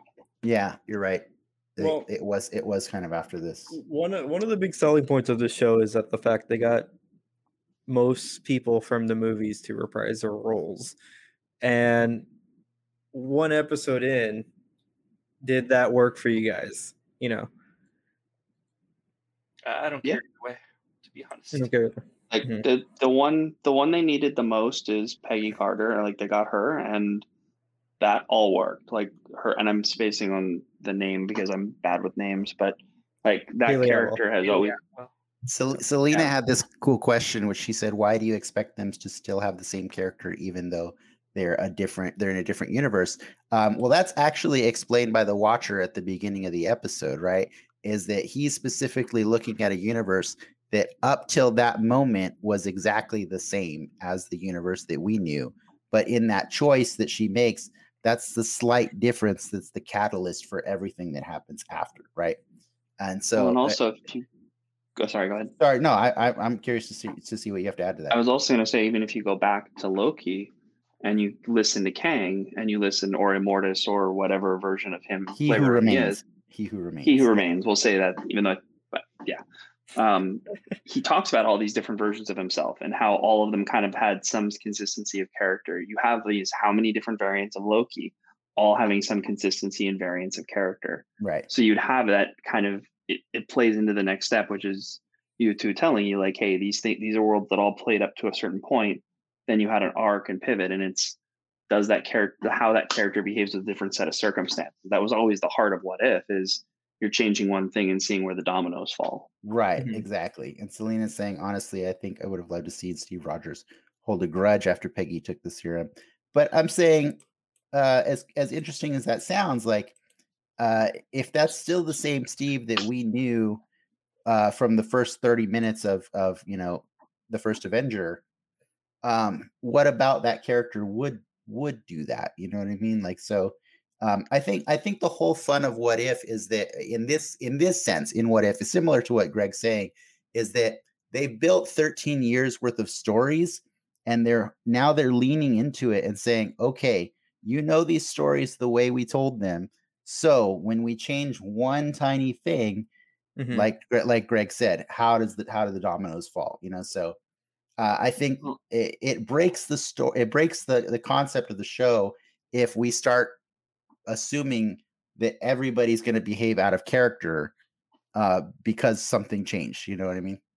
But the flip side to that is, like, assuming we come back to this story is, well, let's see if something happened to Steve. I mean, Steve's been bullied his entire time until he gets powers.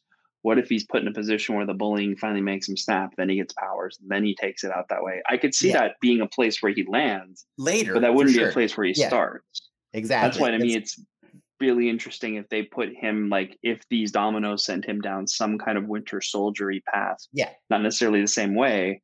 and you either build him up where he's like snaps back at people bullying him his whole time, or something else, and you kind of flip that whole dichotomy on its head. But it's still, how do these characters behave when you're putting them in these situations?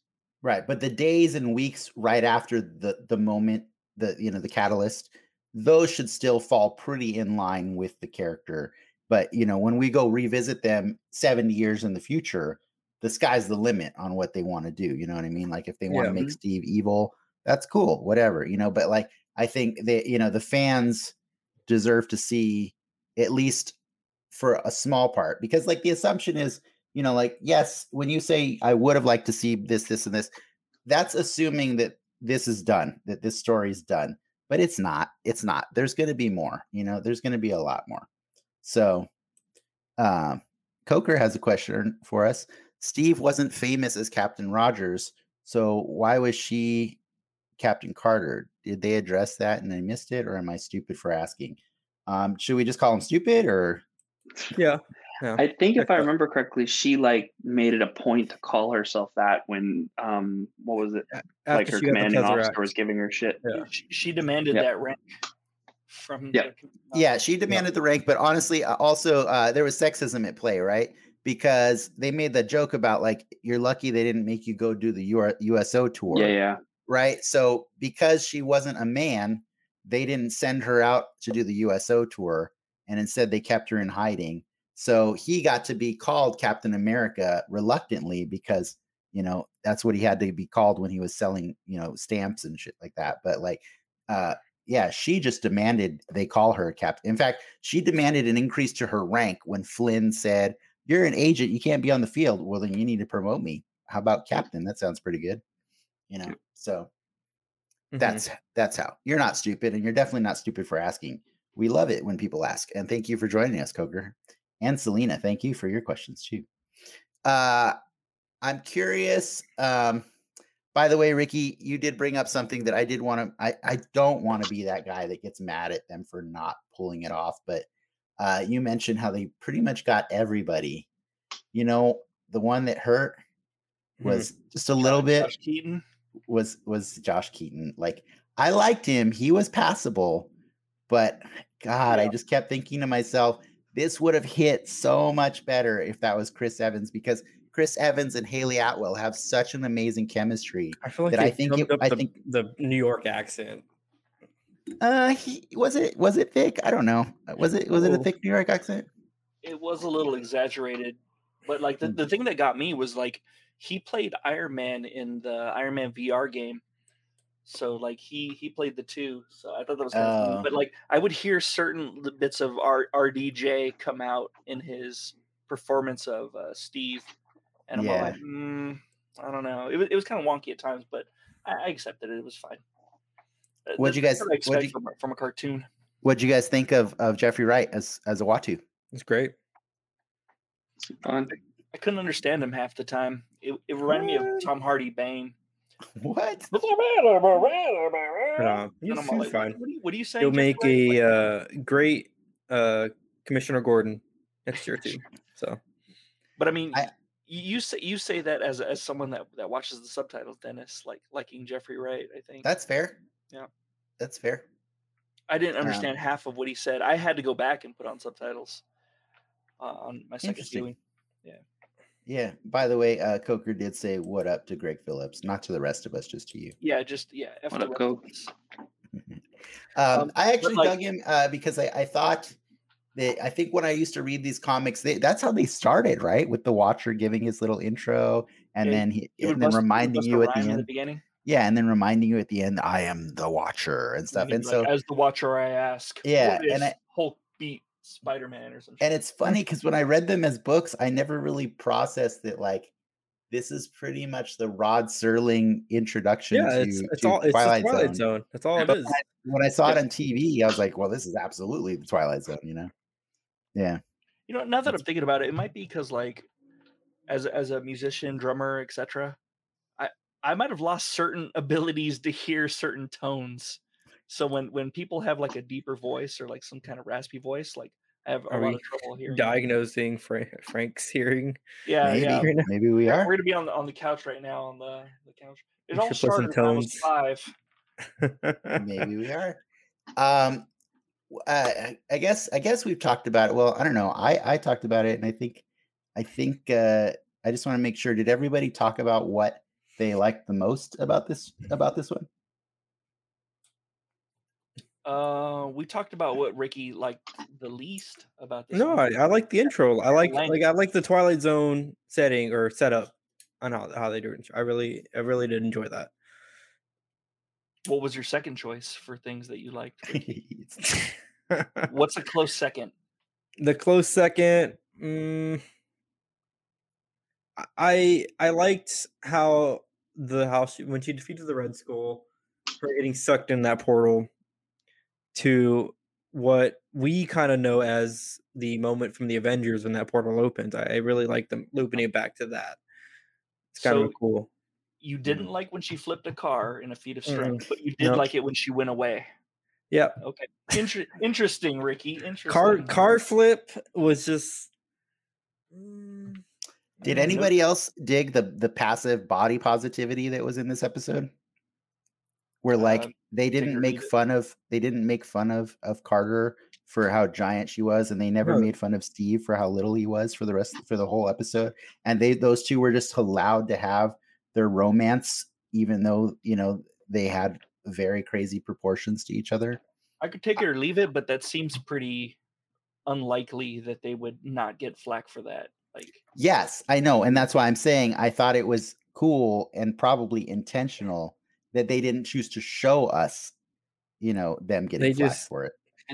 They laid on the sexism. What was that, Greg?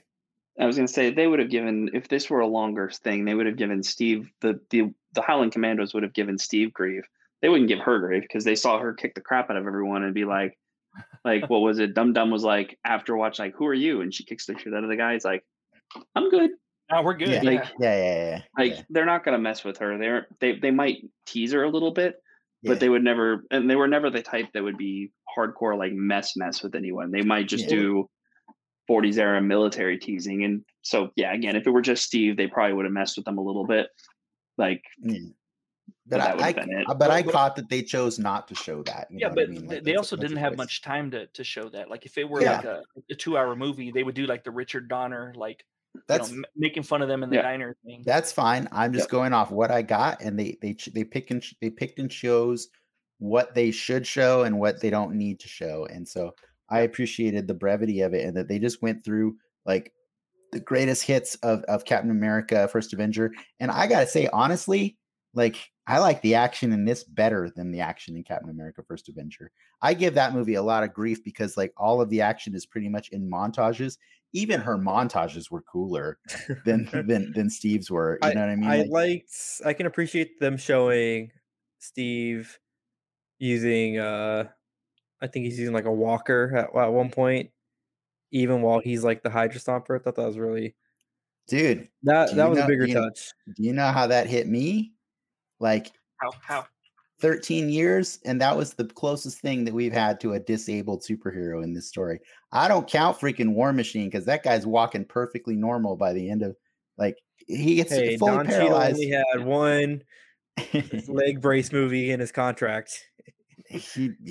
Like for like 5 minutes, no 5 seconds, just a Tony Steak joke is the all that we see him doing the brace. Also, they didn't have their tone yet set up by the time they released the first Avenger. Like that was their third movie. Yeah, for sure. Hindsight's totally 2020. Yeah. They had like I'm in no way knocking the first Avenger. Honestly, what I'm saying is what I'm saying is that of course they're going to have sharper fighting scenes and choreography and cinematography. And I appreciate it. It's cool. Also, to Frank's point, like, go ahead, Greg. Sorry, I don't want to cut you off. I was just gonna say, just going back though, Peggy is a different character. She's more of a fighter. Mm-hmm. She's trained. She knows what she was doing. They played up on that really to sell the contrast. Whereas Steve was learning how to do everything, like him accidentally figuring out, like, oh, the shield will bounce off stuff. That's cool. All these other things, like he figured this stuff out slowly because he was learning how to do all this and was given the power. She took it and embraced it. But I meant they gave more time to actually showing the action too. Like in they were playing to our strengths. Yeah, well, that's fair. Yep. That's fair. Yeah. But Steve also had one component going into the Super Soldier program, and that's his heart, his spirit. That's pretty much it. Everything else he had. I just wanted to see Nazis get their asses kicked in that first movie because that was really the only time we're ever gonna see it, right? Like that was our only chance to see Nazis get their butts kicked, and then they just got montaged. I don't care what degree, what extent that he's kicking their asses. We know that no matter how trained he is, he can kick the crap out of Nazis, and they glossed over it pretty fast in that movie. And that's why I appreciated that this went a little deeper. They did World War II movie reel type stuff. Like they definitely played into the era piece big time in the original movie, which is one of the things I love about it. Whereas this, they definitely played it more like it was more modern to Frank's point on they've got their tone down, but they also played it more like a modern 30 minutes zippy through. We're not going to hit the montage shit. We're not going to hit the war feel. But we still got montages too. To Frank's point, like if this were a movie, I would have at least like some explanation of like why.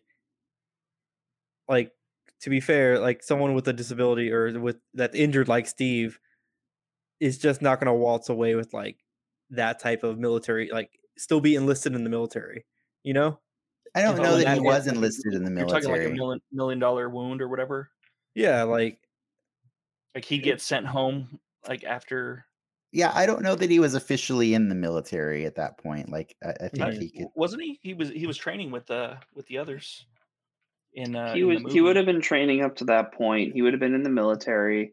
They might have wanted to kick him out, but you figure if he was the one person that could kind of like help Peggy and kind of keep her from wanting to rip everyone's head off, they would keep him around as like a consultant or something. You know, playing 40s era, like for a second, they'd have been like, yo, keep her in line type deals. Like that would exactly be what the military brass of that era would do. You know, I just thought of a better reason actually, because that armor was pretty big, but maybe you needed someone of like slight stature to be I was totally going to bring that up. Like maybe like slide in a line about that, you know. But again, it's I think they made smart choices with deciding what to show in their 30-minute slot. Yeah. So I do have to ask before we go. I know. Did you guys get vibes of this when you watched it? No, I could pull up another picture of the vibes I got. Vibes from something different, but that's an interesting one. There was a Hydra series, a SHIELD series that kind of went into the origins of SHIELD and Hydra. Yeah, I know what you're talking about. That was in the Agents of SHIELD show. Well, it was a Hickman series, like a long form thing, but it got into like how Hydra had all of those types of things, and that was kind of they've dovetailed that into different pieces, and I've seen like different pieces of Hickman stuff getting picked up. So I immediately went to that thing, like that particular version of it. It's like, oh, we're gonna do we're doing that version of Hydra going into this versus like more military kind of clandestine Hydra. That was to me weird though, like. Just the entire thing, like, okay, you got your dimensional portal open and you opened it there. That's just such a weird twist to me. It was a different thing for the Red Skull for sure, but then I remembered, in this version of the story, he doesn't have Arnim Zola like by his side because Peggy wrapped that up so quickly, right? So he went in a completely different direction. I would like to point out like the one thing that was they kind of cheated, right? Because if they say that the one difference in their universe was Peggy deciding, whether to stay, or go. If you look at when the Red Skull has the big wall of Yggdrasil, the button on that one is actually made to look like a Shumagorath type creature on the animated version. But I actually did go back and rewatch the scene from the original, and it doesn't look like that at all. It looks like roots on the tree. Maybe for sure. if Peggy gets the super soldier serum, it changes the door. Like, depending on who gets the serum, it makes the door look different. But the old guy there is like, I got to change this. Yeah, I don't know why. The way I took it was maybe there was an alternate version of that story where they considered doing a Shuma Gorath type thing that came through the portal. And they just decided for budget reasons, maybe like that, let's not do that or something, you know, because I thought that worked really well. Like Ricky was saying, is like, that was easily an equatable and sleeker way of bringing her into the future, right?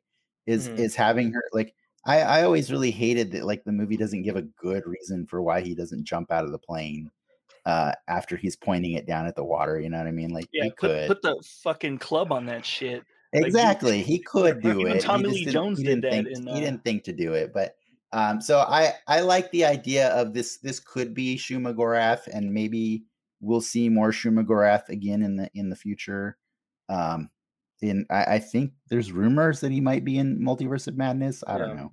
Yeah, I mean, I took it more of like as a bummer that the final boss was a vessel to get her to where they need her to be in the story versus, like, I guess, more of an Easter egg type deal, you know, like an actual nameable thing, you know? Wait, Yeah. what would you have wanted in that situation, Ricky? What was that? What would you have wanted in that situation? I don't know, just some beast that you can recognize and pinpoint, you know. What would you want her to do with it, if not to get to the next part of the story? I would say the same. You can do the same thing. I just would have wished they would have had a monster that we had knew. A name tag. Yeah, they had a name tag for sure. Hello, my I name is would Shuma actually Gorath. say Had a name tag. One disappointment was I thought that they undersold Red Skull a little too much, and like there wasn't much to her dealing with Red Skull, and that was, I think, one of the few spots where I was not a fan of the show, because it felt like, all right, you have him, he's one of the best villains there, you put him in a different spot, that should make him more interesting, and he kind of got overwhelmed by a giant squid or like a monster thing, and it's like, well, that was kind of like underwhelming, whereas he was kind of that most interesting of the first wave Marvel villains. Okay, I guess you can technically say Loki was, but really he was like the most interesting of the first wave, like pure villains, and really he's still one of their best, like top 5 of the movie villains. So to not do something interesting with him when you had him on the table again, to me feels like a mistake.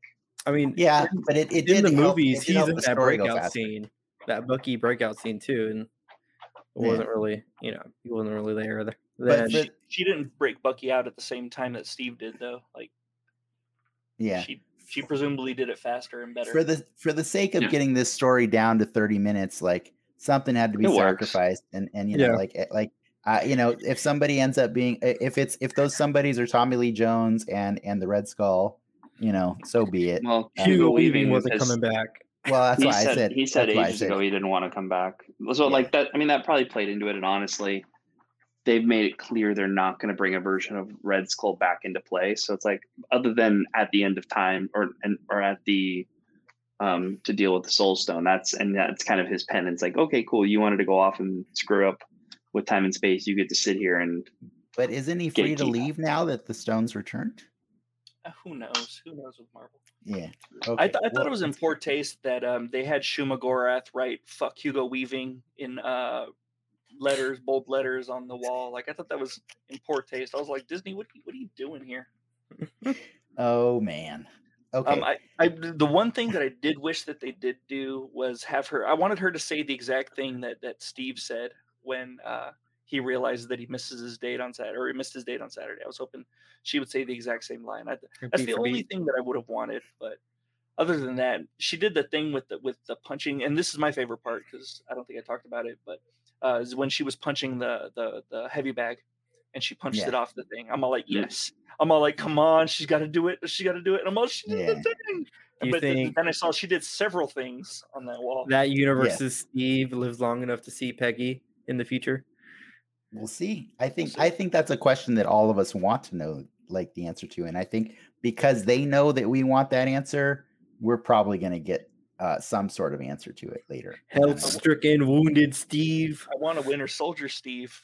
Like, with one big arm, like as if a baby got its hand stuck in a bowling ball and then had to grow up with that bowling ball so that they have one buff-ass arm. Steve. Yeah. That's what I want. All right. I think we got to wrap it up. I am curious, like, overall, like, if you guys had to score this episode, like, just by itself without knowing what comes later, Like, where would you guys put this on a scale of 1 to 10? Go with Greg first. I'll give it 8.5. That's pretty generous. Frank, what do you think? Give it a solid 8. Yeah, I want to hear 6. Ricky's. I'm a Yeah, 6. I knew that was a 6. It's fine. This- I'll watch it this again. kid. I didn't love it, but I like the idea. I loved it, but I acknowledge that there's a lot of room for more. And so right now I'm giving it an 8 out of 10. Mhm. I thoroughly enjoyed it. I've watched it 4 times this week, 3 on the first day. I just love it. It's so easy to New watch. territory. It's animated. It's a different change of pace for everyone. I'm a It's sucker for quicker. animation too, and the animation's spectacular in the show. Mhm. The faces are a little weird when they're talking, but the action is top notch, and it's like kind of like the perfect marriage of Disney and Marvel, right? Like just the way things look. Like, so yeah, There's definitely a loved it. Disney lens to it for sure. Yeah, for sure. You never watched the Doctor Who things, but so they have some episodes where they lost the visuals, and they only have the audio, but they put cartoons or like animated things on the audio that they have. So it's like they recreated the show, and the animation is very similar to this What If. That's This What cool. the What If is way better, especially when the action takes place. But Yeah, when they're sitting around talking, it's a lot the same. It's very similar. I would probably like Doctor Who way more if it was just animated all the time. Yeah, it would probably be better like for you because you don't like the special effects, right? That was one of the things. They're awful. Yeah. They're awful. But we're way over on time, so I do want to say first and foremost, thanks to Greg Phillips for coming on our show and talking all about all the nerdy things we did and putting up with us and if you have anything that you want to if you have anything going on that you want to let people know where they can find you, please feel free to do that right now. It's fine if you don't. It's cool. Most people come on the show and they're like, I don't want people finding me. It's okay. The people who know, like most people who I want to be able to find me can find me. They know where I'm at on social and everything. So. Awesome. And then obviously thanks to our patrons for supporting our growth and to our audience for tuning in. If you had fun, Frank, what can they do? Smash that like button the way Peggy smashes that card, even though Ricky doesn't like it. Leave a comment, subscribe, ring that bell. And then I think that's it. Subscribe to Patreon. Yes. There you go. That's where we're going to be in about 2 or 3 minutes from now. We're going to be heading over to the soapbox to just wind down and chat about all the things we forgot to. I got some fun facts that I didn't get to share on this one, but I will share them in the soapbox. But yeah, with that, thanks for watching Den Excelsior. See you next time, true believers. Enough said.